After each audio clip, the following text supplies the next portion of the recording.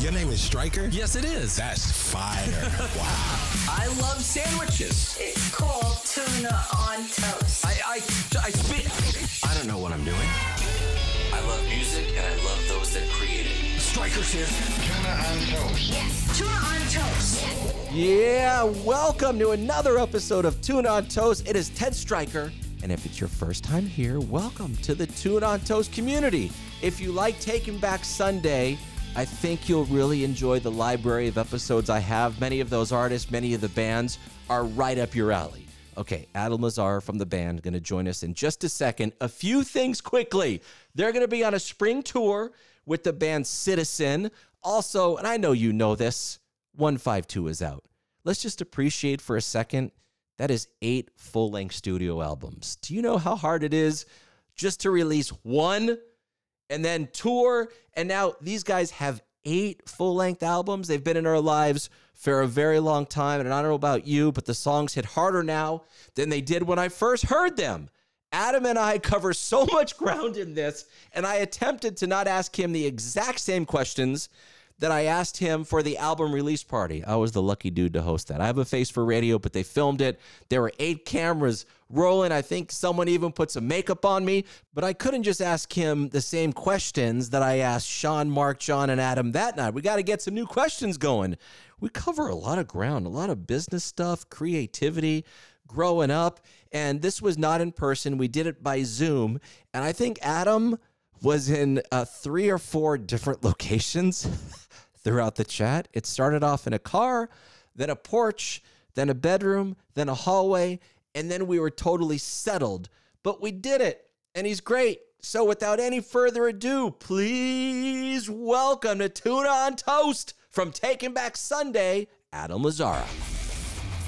By the way, I'm audio recording everything we're saying right now. Okay, cool. So don't curse. No, you can curse. You can curse. Oh, I see. So then it's like the podcast is like the after hours, after dark. Exactly. Stryker. Yes. After dark.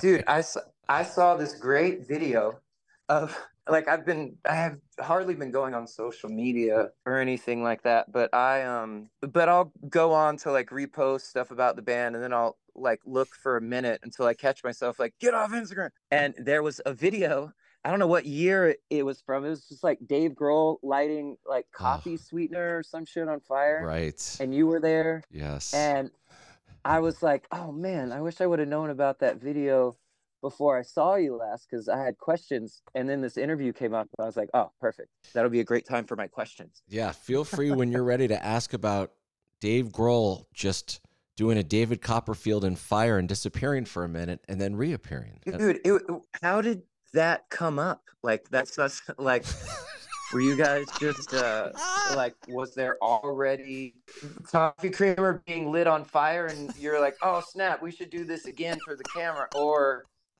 was it just, did it just happen? Like, so that's my main question. He was on Loveline with Dr. Drew and I, and you were on there before as well.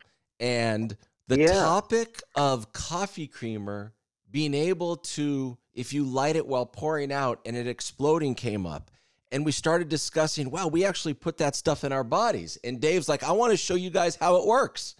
And so the late, great Taylor Hawkins was there. It was me and Dr. Drew. It was 12:15 at night. It was sprinkling out. And he's like, watch this, guys.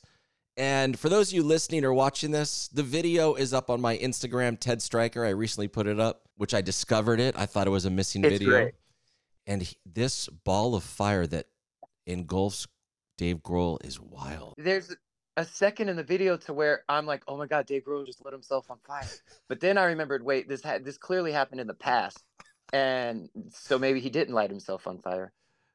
He didn't. I mean, I think he was on fire, but miraculously he was fine right after. And it was a much bigger ball of flame than I think anybody expected. Oh, it was crazy. Like, it looked like some kind of like David Copperfield trick, or like a David Blaine. Either of the magical Davids would fit that MO. Didn't it seem like when we were in our 20s or even 30s that people that were like 55, 60, 65, they seemed to be 100 years old when I was 30.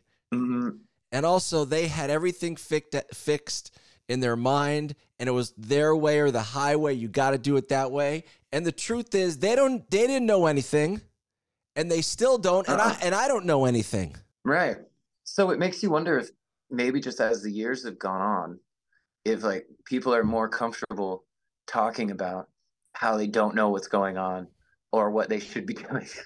Because like, yeah, like I especially remember like in my early 20s thinking like it just even like a lot of the different people in my life that were older thinking they had it like so together and figured out Right. and then getting a little bit older and realizing like, oh, they didn't know what they were doing at all. Nobody knows what they're doing.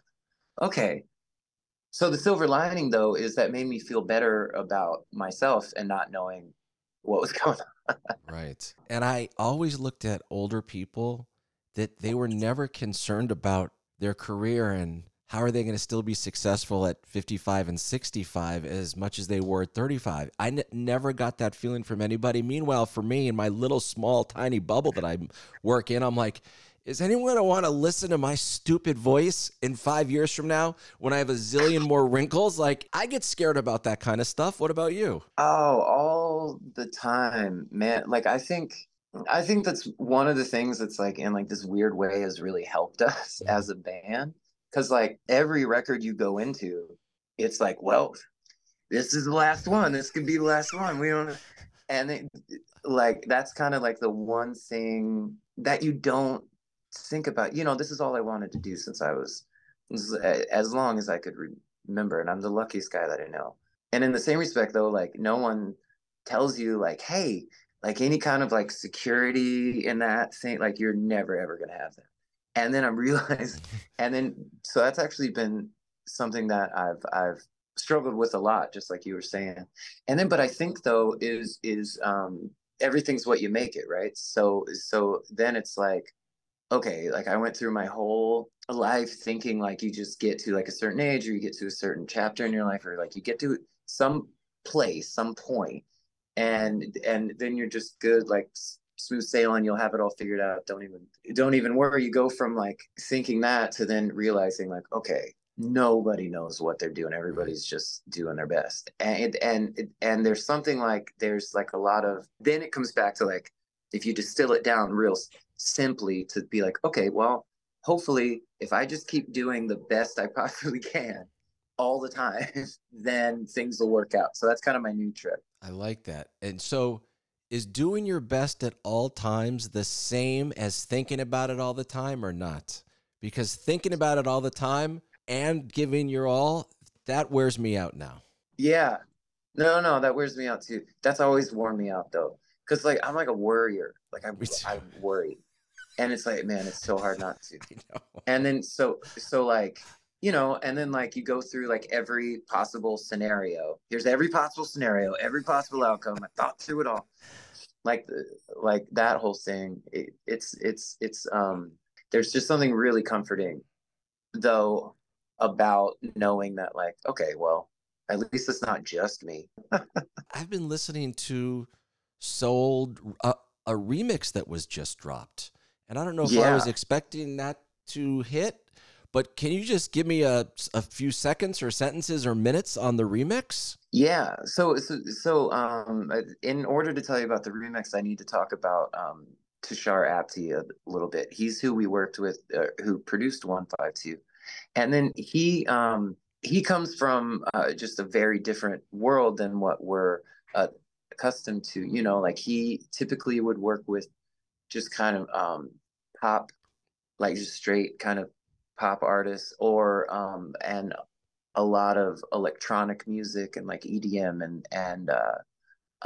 well, like we met him through working with Steve Aoki, and and so what was great was like really early on through meeting Tushar, like we realized like, oh, he doesn't know anything about our band. This is perfect. So like, because oftentimes, you know, like when you're talking to different producers or folks, like they have an idea already of what our band should sound like, and that can be restricting, especially at this point. We needed something that was like very much like it was like best case scenario to work with someone that wasn't familiar with this. And so with all that said, there's doing like the remixes and things like that. Like that's kind of, to me, and like I don't know if he would say this, but that seems to me like that would be kind of his wheelhouse, you know, like he is a wizard when it comes to like, there were things, I love engineering, producing, all that stuff, and there were times to where I would be looking over his shoulder in the studio and he's going so fast and that I couldn't even keep up. And I like to think like I'm okay at it, but this is like this whole other level of it that I didn't, or like I just never worked with anyone that worked like that. So then with the remix stuff, it was something that like we had talked about like through the process. Like, man, we got to get like, we're just kind of as a joke too, like, yo, let's do like a club remix, or let's do like, or because there was one day we were joking with him, and then because we were trying to figure out this one song. It might have been for the last song on the record, which is called "The Stranger," off of 152. And then because in the very early stages of that song, we were kind of trying to figure out like where it should sit, you know.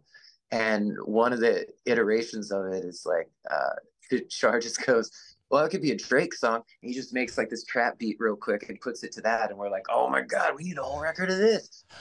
And so that's kind of where I like think the seeds were planted for the remix cool. stuff. And wow. So then yeah, we had kind of gotten talking to the label about it, to Fantasy about it, and they were into the idea. So I mean, you know, we just called up Tushar like, hey man, you got anything going on right now? You want to do some remixes?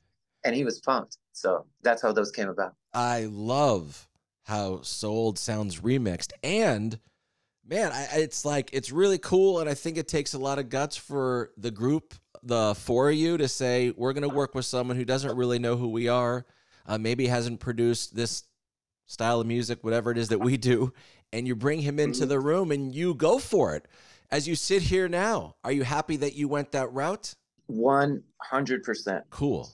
I think that, see, because this process, like just the way those guys work is wild. Like, because it's so fast, and it's so like, especially in that pop world, or like from the little bit I've been able to see about just kind of like the songwriting world, you know, like that whole thing. And just like how it's so different than the way that we're accustomed to like working as a band. Okay, let me go inside. Sorry. That's all right. It sounds good. I'll sit right here.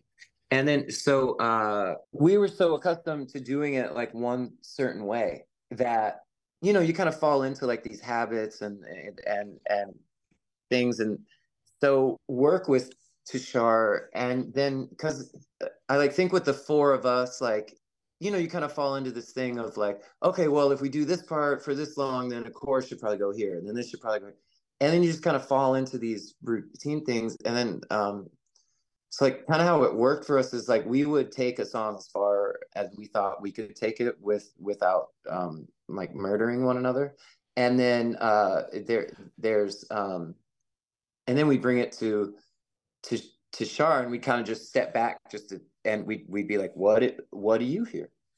And just some, like a lot of the choices he would make were things we wouldn't, that weren't even in our orbit, because it didn't, just because going back to what I was saying a second ago, that like just because you fall into just things that are comfortable and they work, and if it ain't broke, you know, don't fix it. So with him, and then no preconceived notion of the band, just kind of, he approached it like he would approach anything, any project that he was working on. And I feel that the four of us needed it not only for the band itself, you know, to stretch a bit, but then also like just the process of recording and all of that. It like really flipped my world upside down, because I come from this kind of this ideal, or this idea of like, well, it's all got to be organic, avoid the computer if you can, like that whole thing, which is ridiculous looking back now. It's just such a closed-minded thing, because kind of like Bob Dylan said, like you change with the times, or you sink like a stone. Like the technology has gotten so incredible that to not use these tools that are right there at your fingertips, you know, like if you had a manual screwdriver or like a drill, like a power drill, you're going to use the power drill. It's just, it's way more efficient. You can do a bigger scope of a project. And it's the same thing now, I feel like with recording and capturing sound or designing sound, like any of that, there's just all these incredible tools. And it kind of took how we made 152 and the process of it for me to realize that I was stuck in kind of this antiquated like loop in my head of like, well, we can't do that because you're not using this microphone and you're and this and this. And then it's like, it doesn't matter. If it sounds good, it is good, period. Right. And I was real resistant to that for a long time. So I'm grateful not only because of how the record sounds and how it came out, because there's certain parts on there and like, I'm like, oh my God, I can't believe this is us. This is amazing. Which is the best case scenario for anyone in a band putting on a record. And then, you know, because you're finding that common ground between everyone, and that's the end result. I wish I would have had the realizations that I had during the process of making 152 years earlier, because I feel like it would have made things a bit easier during those years. Do you think it would have sounded different on those records or just made it easier? I think it just would have made it easier. Definitely the writing process. Okay. Because now, like, we'll go in and we'll, like, now, dude, you can be working on something, right? And in the middle of working on it, in a minute and a half or 2 minutes, they can take whatever's on the computer, bounce it down, and airdrop it to your phone. So for me and my role in the band, this is like a revelation, because I can now, like, if they're working out, oh, like, what drum fill should we do here? Or like, oh, let's try this guitar part. Oh, let's try this one.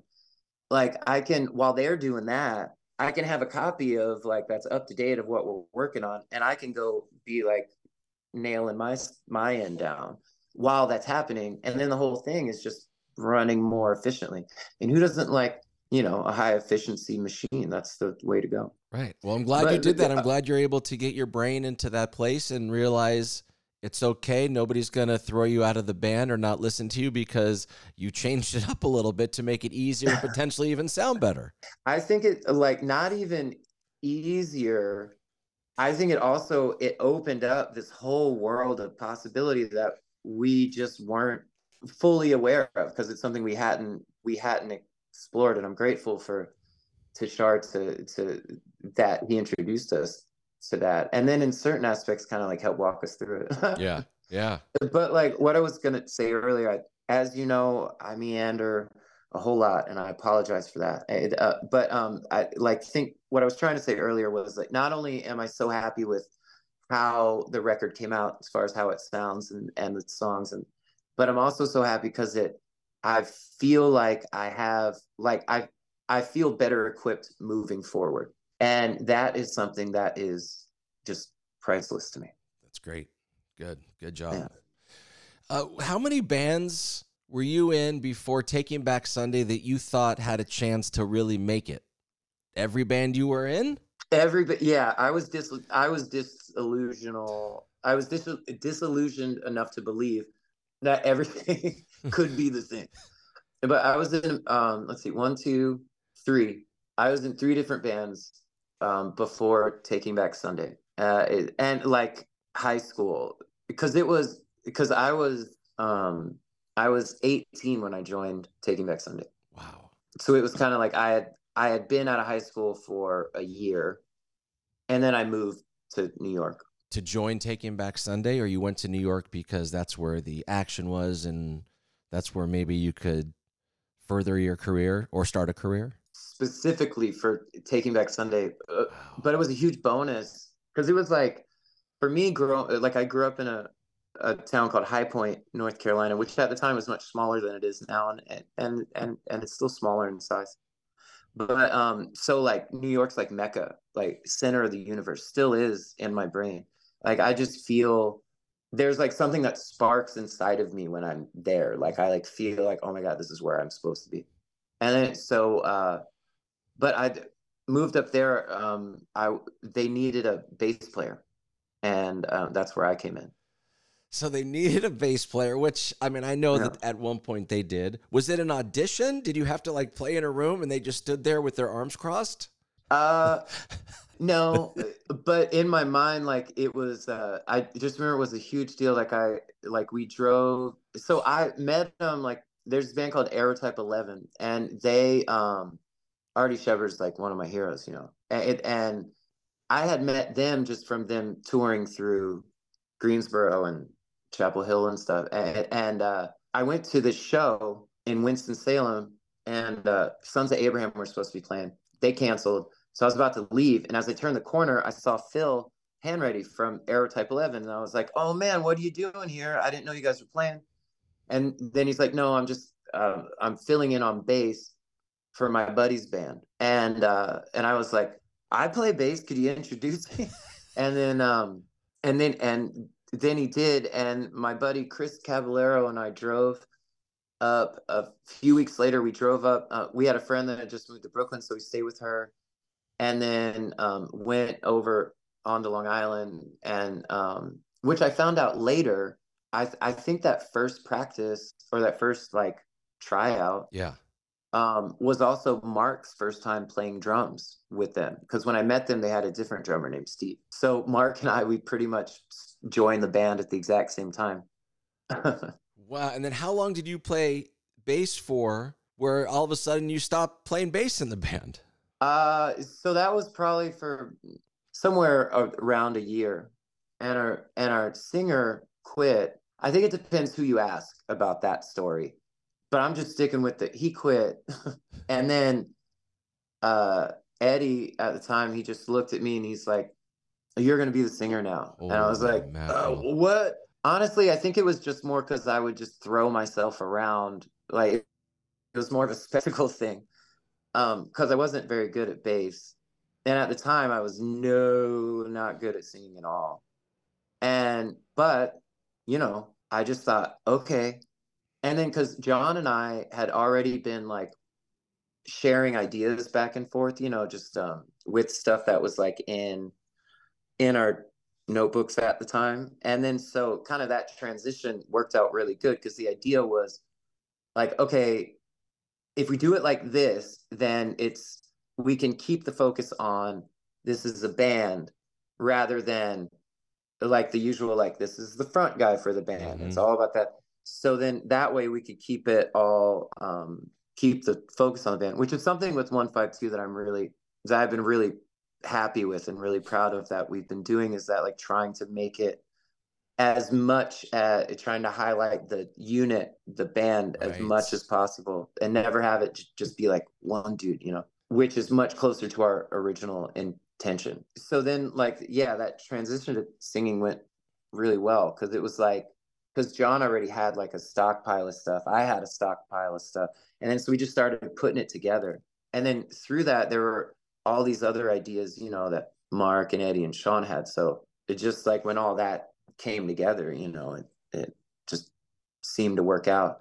But then like the next thing though was like no one wanted to put our record out. And hold on a minute. Like, wait, hold on right there. Sorry. Because I have a question about that. I'm growing up here in LA, and I'm seeing some of the bands that we all know and love play before they were signed, like Incubus and Linkin Park and System of a Down, and the list goes on and on and on.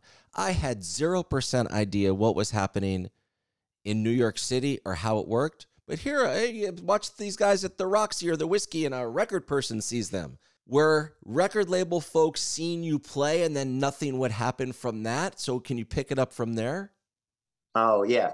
So yes and no. Us, like, I think it's more, this would lean more towards kind of the scene we come from, like this like hardcore scene. Everything was very at that time, everything was very like DIY, well, we can't get these people's attention, we'll just do it ourselves. Blue collar. Yeah, yes, yeah. And then so a lot of the labels we were talking to, or like that we would come across or like meet, whatever, like we were coming from, like they were just kind of friends of friends, because that's how we were all. I remember oh my goodness, what was the name of her label? I'll probably think of it later, That's okay. and I'll be like, oh, damn it. Anyways, there were like a few people that we like, the folks from Drive Through, they like started to take notice of like things that were going on like around that area, bands like Brand New and Movie Life and Yeah. stuff like that. Yeah. And then there was Triple Crown. Fred from Triple Crown was actually gonna sign us, I think, because he felt bad for us. And then he's like, okay, I guess I'll put your record out. And then, but right around that same time, see, because I sent stuff to everyone, kind of labels, like it was like Revelation, Drive Through, J Tree, like all like stuff like this, like it, and then it wasn't until, and he later became like he's one of my best friends. His name's Angel Harbit. He used to work at Victory. Him and our friend Michelle, she took all the photos inside of Tell All Your Friends. The two of them went to a show in Philadelphia. They drove there. And then they were driving home, and she had our demo in the car. And he heard it, and he's like, oh, who's this? And she told him, and he's like, oh, it's like friends of mine from Long Island. And then the next thing we know, like a week or so later, we were talking to the first label that was like generally like interested in putting out a record. So we just couldn't be happier. And that's how that happened. There's recently Dave Stein, he was our lawyer for a very long time. He's an amazing guy. Like it was like funny because he did like all the New York hardcore bands, Crow Mags. I think he had Sick of It All, and then us. Hey guys, and he had seen us play at this VFW hall show, and then like afterwards he like came up like, when you guys need somebody, I'm your guy, and then handed me a card. So we called him up, and then with the Victory stuff, he's like, hey man, look, you can polish a turd any which way you like, but it's still a turd. And that's what he meant about the contract. And then he's like, don't sign this. Oh boy. Okay. But then we did anyways, because no one else would put it out, and we didn't. And like we were young and stupid, and now we're just a little bit older and stupid. And there was, I like think financially, it probably would have been smarter to not do that. But as far as like scope, like looking back and having this gift of hindsight now, that was a great decision, because like there was, for all the sketchy things that guy did at Victory, it's like for every two sketchy things, there was like one thing he did for our band that like really helped. And I know looking back now that I doubt we would have been in the position we're in now without that. So I'm grateful that it panned out the way it did, though I was pretty mad about it for a long time. Well, now it seems like you're not, and you're in a good place. Tell All Your Friends, and then you put out Where You Want to Be, and then in 2006, Louder Now.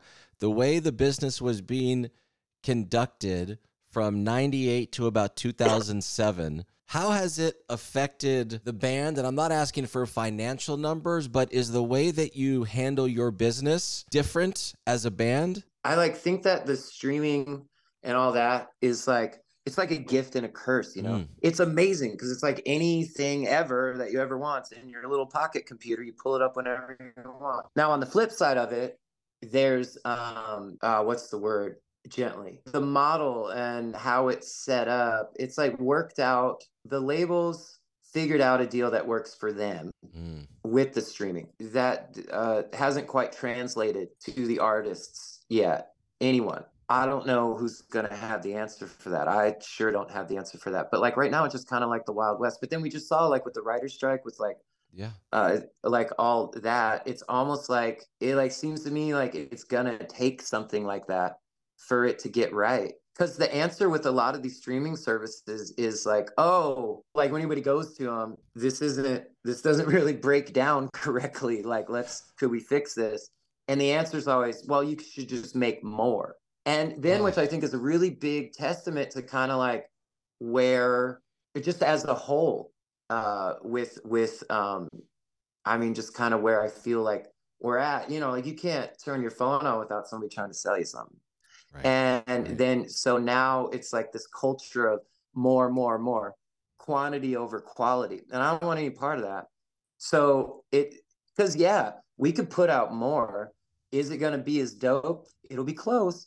But close isn't going to cut it, Especially for the people that are creating the music And those that have dedicated their time and money to the band, whether it's been for 1 month or 20 years, people can see through that crap immediately if you're just phoning it Right. in. No, I mean, you can hear it. Like, I think, yeah, and I don't think you need some like special magic ear for that stuff, but you can hear it, like you turn the radio on, listen for 20 minutes, and you'll hear who means it and who doesn't. Yeah, Like, right. so, and this is like, I mean, just kind of like this, like an age old tale, because it's been happening since like Motown, since before then.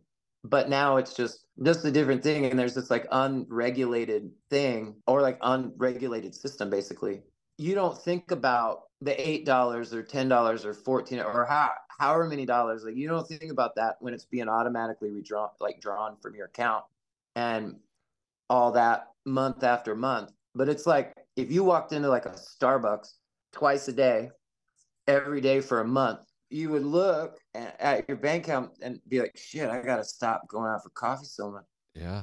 But like, just even like that number compared to like what like you get from like a streaming service, I mean, you can't compare the two because it's like so different. Or like, I like think like a better, more precise way to say that would just be like that analogy of like, oh, okay, so we're cool with $4 for a cup of coffee, but we're not cool with paying for the art that is going to give you happiness the rest of your life because you paid for it. The coffee just lasts for 6 minutes. Right. And then you're just going to need more. We all know how caffeine works. Yes. So but it's there. See, it's a tough thing too, because I never want to sound like I'm complaining, because I'm not complaining. I'm just pointing out, hey, here's some facts. And it seems to me as a rational person, something's really misaligned here. And then, though the subject is much closer to my heart, but then again, I'm one of the luckiest guys that I know. I mean, I've been able to live in this world to where I can just create. That's all I've ever wanted to do. And that's pretty amazing. Yeah. So I'm not like, I don't want, like, if anyone's going back and listening, like, man, that guy from Taking Back Sunday is a real dick when it comes to talking about streaming. It's like, no, man, like, I just think that's a very obvious thing. Like, if you're gonna pay somebody to like come fix something on your house or like fix something, like there was like that person, you can also expect to pay them for their craft, like they right. like have spent years like learning how to do this thing, and they do it really well. And if you want the best, you got the best, but you get the best prices. However, with the streaming services, they're getting all that for nothing. For nothing. And by the way, the way you've presented it, I don't think one person is going to be like, oh, Adam from Taking Back Sunday is complaining. Not at all. I asked a question. I was curious about the business. It's opened my eyes even more. Dude, know what's the crazy thing now is that we were like talking, we've tried to keep ticket prices like as just low. Because dude, some of the fees that they'll tack on there and like all those things, it's like, what are you people doing? Like, talk about nickel and diamond, man. It's bullshit. But so like with that and like knowing that, we're like, okay, well, we can keep it here on our end. So that way, when all the fees and things are tacked onto it, it's like still kind of reasonable. We're trying to think like we don't want to rip anybody off. But now we're living in this climate of like, everything's more expensive. You want to go buy a fucking banana? Twice as much. Yep. And then, so like that gas, all of it, everything has almost doubled in price. And then trying to keep that price low, but then seeing what now like it's going to cost to like just even put on the show, get to the next place is wild. And then just trying to juggle that. It's like, okay, well, what's fair? But things are just changing quickly now. And maybe we're just somewhere in the middle of it all changing, like the spin cycle in your dryer, it's just got to take some time to level out. I think at the end of the day, guys like you want a few things. Continue to make the music, make a few bucks because you're making the music, and get as many people to the show in a way that it's not ruining their bank account and they've got memories for life because of the performance. That's it. Right. Dude, because that live thing, man, that's fellowship. Like, I grew up like, you can't grow up in the Southeast without hearing a lot about a bunch of different people's ideas about church. And then but like fellowship, community, things like that. The times I've experienced that have been at those shows, because you're like so many different shows. I felt that I've seen Post Malone play 3 times this year. And I felt it every time I was at those Post Malone shows Mm. because everyone's there. And I felt it at our shows. You're there and you're all getting like no matter what. And it's people from all different walks of life, people in different chapters in their life.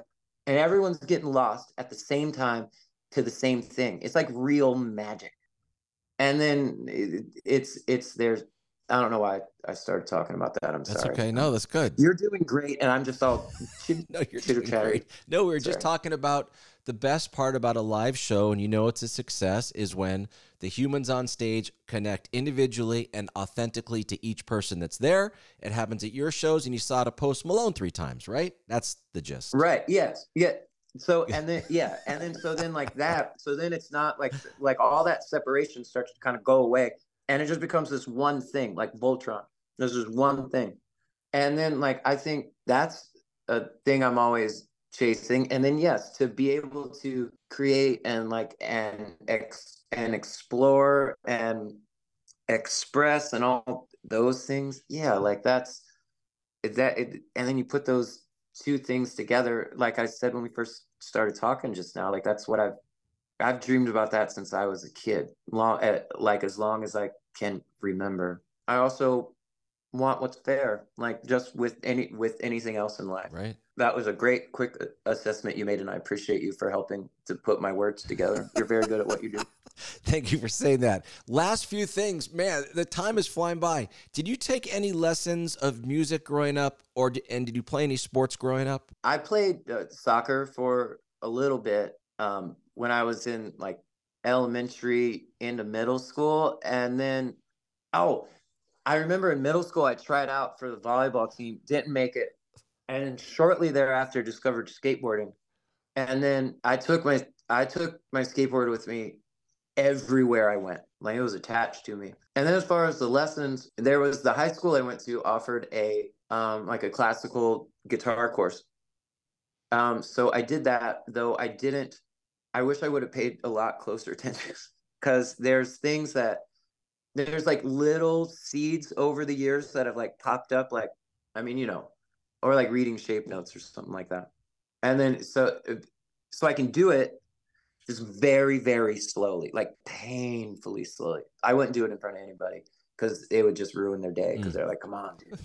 And then aside from that, there's once we started touring and things like that, that's when there was more of the like the physicality of singing and like how to maintain and do it better, which has taken me time to get to a point to where I'm not like, oh, I can't listen to that. But so like those things, yes. But since I've like I did a course for audio engineering, and then the next thing that is on the horizon is to just go back and find something that will work with our schedule so I can just knock theory out rather than these kind of bits and pieces. There's some things that I don't understand how they connect, and that really drives me crazy that I don't have that information. So that's my next thing. So 8 full-length albums you've put out, Taking Back Sunday. What is it?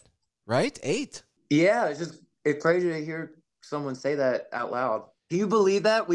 They let us put out 8 records. It's amazing. And they all are so good, and you've had many of them debut in the top 10, and there's people that are just discovering you. Thank you for right now. You're welcome, for the very, very first time.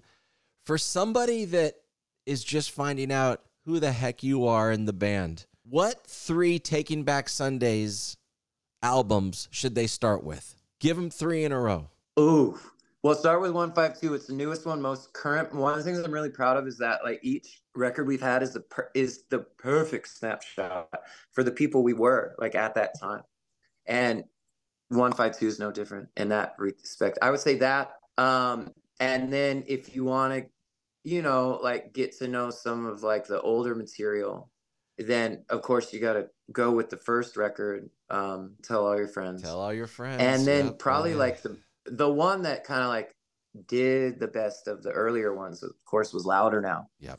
And that was another crazy thing. And there's like these parallels with Louder Now and 152 that I haven't started to realize until now that 152's been out. But like big similarity is that how the recording process really rocked our world. Because Loud and I, we did with Eric Valentine, and he is just, you don't get any better than that guy. He is creme de la creme. And then so that process was like, I felt like someone shook me out like a rug. I was like, I can't believe it. And that's kind of how it felt very similar with 152. Oh, And that's then cool two, to like hear. even my inner dialogue when I'm thinking about things like that, it's like this hybrid of kind of the two different approaches, you know? Did you like being on the big label when you were, I think you were on Warner Brothers when Louder Now came out? Did that change anything, or it's like, hey, you go about your business the same way? We went about our business pretty much the same way. They were really great in that they gave us a lot of room there was a lot of wiggle room. Good. And then because we've heard stories, you know, from friends of like, oh, and then the A&R came in and they're trying to do this and then this, and then they're telling us we can't, or they shelved our record. Thank God, we haven't experienced that. I hope we never do. And we're really lucky too, because we were working with Craig Aronson and Tom Wally at the time. Yep.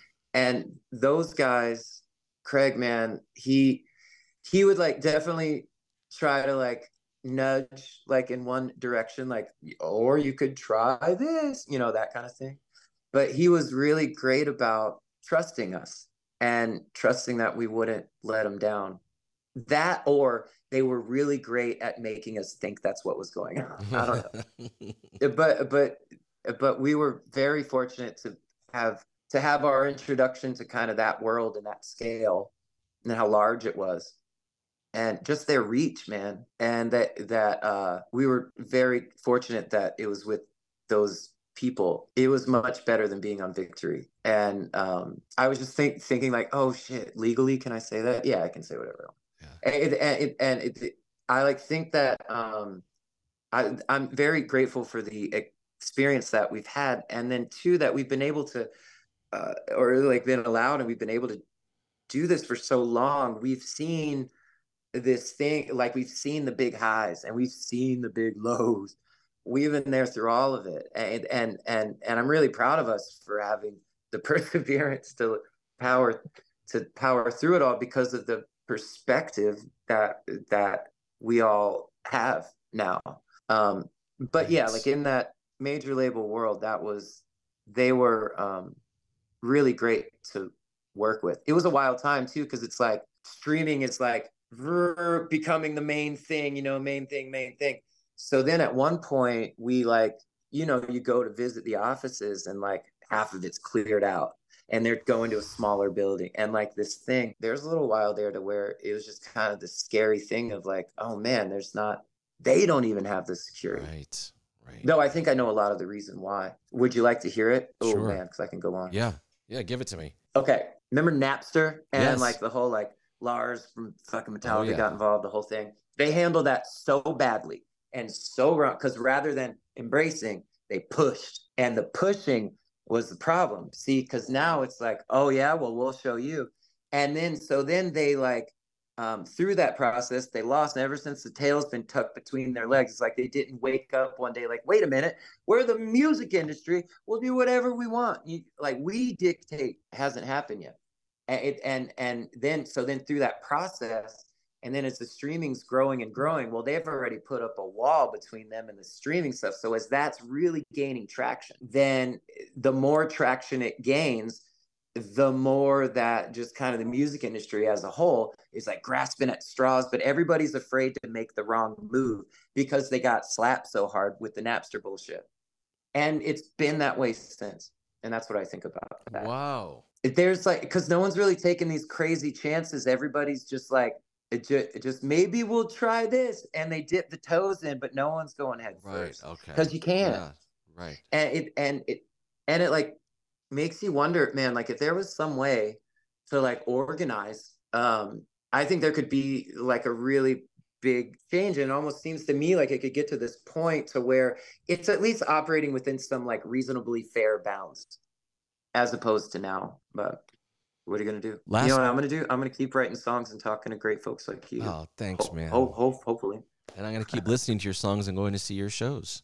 You know, the one thing Well, I don't have a Taking Back Sunday shirt or a hoodie, which I need to get in my life at some point. oh my God, I know a guy. I'm gonna make a phone call. We'll Please. send it right over. Please.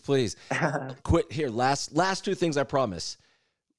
Can you name a couple bands or artists that were unbelievably cool to you when you guys started, and they kind of showed you like, wow, you can be famous and you can be nice at the same time, or this is how you act on the road? Who are some of those, if there are any? Yeah. Oh man, and this ties right in with just how I believe I'm one of the luckiest guys that I know. One of the first kind of like full big long tours we did was with it was this like Victory Records tour, and we were like one of 7 bands.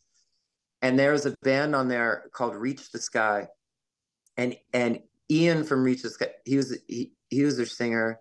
Bob played drums. Bob plays with Bane now, and but they really just kind of took us under their wing on that tour. Like, hey, don't do this. Hey, here's how you settle. Hey, here's how you. And I just I'm forever grateful to them for that. And then after that tour, we did a tour with Lawrence Arms. They're from Chicago, and they same thing. They were just so helpful, and just kind of, there was a lot we didn't know, and there was a lot that they taught us. And then to go further, I think like a larger example that most everyone knows is Blink-182. Yeah. Those guys, man, they helped us out in a way that is like really hard to describe, because it was like we were already fans. Like I had their poster on my wall in my bedroom when they first, like, because they took us out on a number of tours, and at the time that this was happening, they were it was around like when the record Take Off Your Pants and Jacket, and so like that time, it's they're huge. Yeah, and they brought us along. So then we had never seen anything operate on that level, like the amount of crew, like just the whole production, the whole thing. And so to be able to not only watch it, but then have these guys that, for me, like I look up to, and that I'm just this huge fan of, to be able to just kind of watch them operate and like how they do it. And then just there were times too, like they were never like too cool to say hi or pick on us. And that, or like, cause that's how they flirt. And yeah, I'll just always be grateful. Oh, that's so cool, man. To them for that. That is so cool. Yeah. John, Sean, Mark, Adam, what a career you're having in 2023 into 2024. You've put in the work over all these years. You've stuck to your guns. You've done it the way that you've wanted to do it. The fan base is bigger than ever. And what I think is also cool, those that gravitated towards you many years ago are in your orbit right now and impressed with like, wow, these guys are doing it, and you will continue to do it, man. So from someone that's an outsider just watching you, much love to you and congratulations on everything. Man. Thank you for the kind word. Like, no joke, I have goosebumps, man. Like thank you for saying that, and thank you for your time today, and then just always being so kind too. Like, we've run into each other over the years so many different times, and it's always great. It's just always great making time, so thank you for being cool. Thank you for being cool as well. All right, find the guys on the road in 2024, and of course 152, and check out the Reimagined remix songs. He is Adam. I am Stryker, and that's been another episode of Tuna on Toast. I'll see you later, Adam. We did it! Woohoo! Tour in the spring. Shoot, I was supposed to talk about that. We're going on tour in spring. It's gonna be awesome. We're gonna be playing 152. Lots of Citizen will be there. Woo! That's another episode of Stryker's Tuna on Toast. Promise it'll get better. Most likely. For sure. Maybe.